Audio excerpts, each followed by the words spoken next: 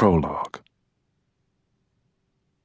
On March 6, 2000, I stepped to the podium at the Waldorf Astoria in New York City to accept Earth, Wind & Fire's induction into the Rock and Roll Hall of Fame.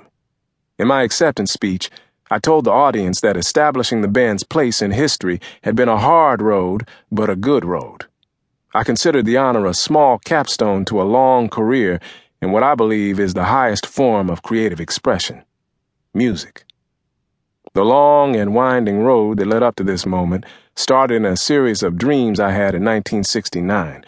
These dreams, which I believe were given to me from the divine, inspired me to form a band that would uplift the human spirit, whether through celebrating the benefits of developing the inner life or simply creating joyous musical moments.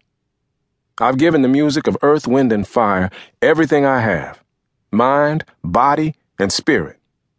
When I hear those songs today on the radio or coming from the television, the lyrics don't bring back memories of writing, recording, or even performing them. Rather, they remind me of my personal life journey.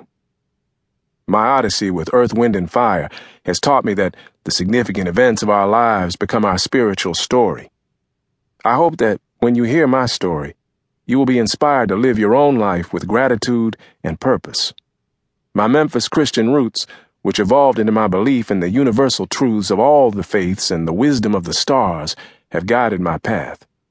But it's the lessons of my spiritual story that have made me a survivor and kept my head to the sky.